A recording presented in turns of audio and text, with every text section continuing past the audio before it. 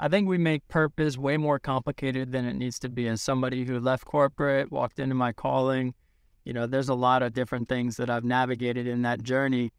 But, helping other people discover purpose, going through that process for me, I've learned one, you can have multiple purposes in your life, that's for sure. But the first thing is that our purpose is to glorify God. And the way we glorify God is loving God and loving people. And in the process, we learn to love ourselves.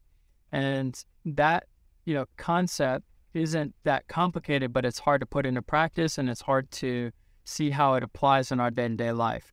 Now, I believe that each one of us has a purpose for our lives, many purposes, but specific calls that were made to answer.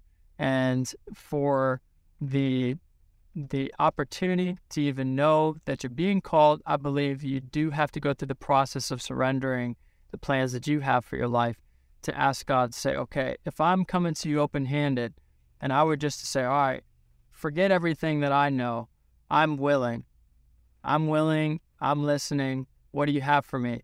That's when you can really start understanding, okay, this is God's plan for me. And you can start heading in the direction that he wants you to be leading. And I'll tell you a clue, your past leads you to your future, especially as you go through healing and understand how all those pieces come together.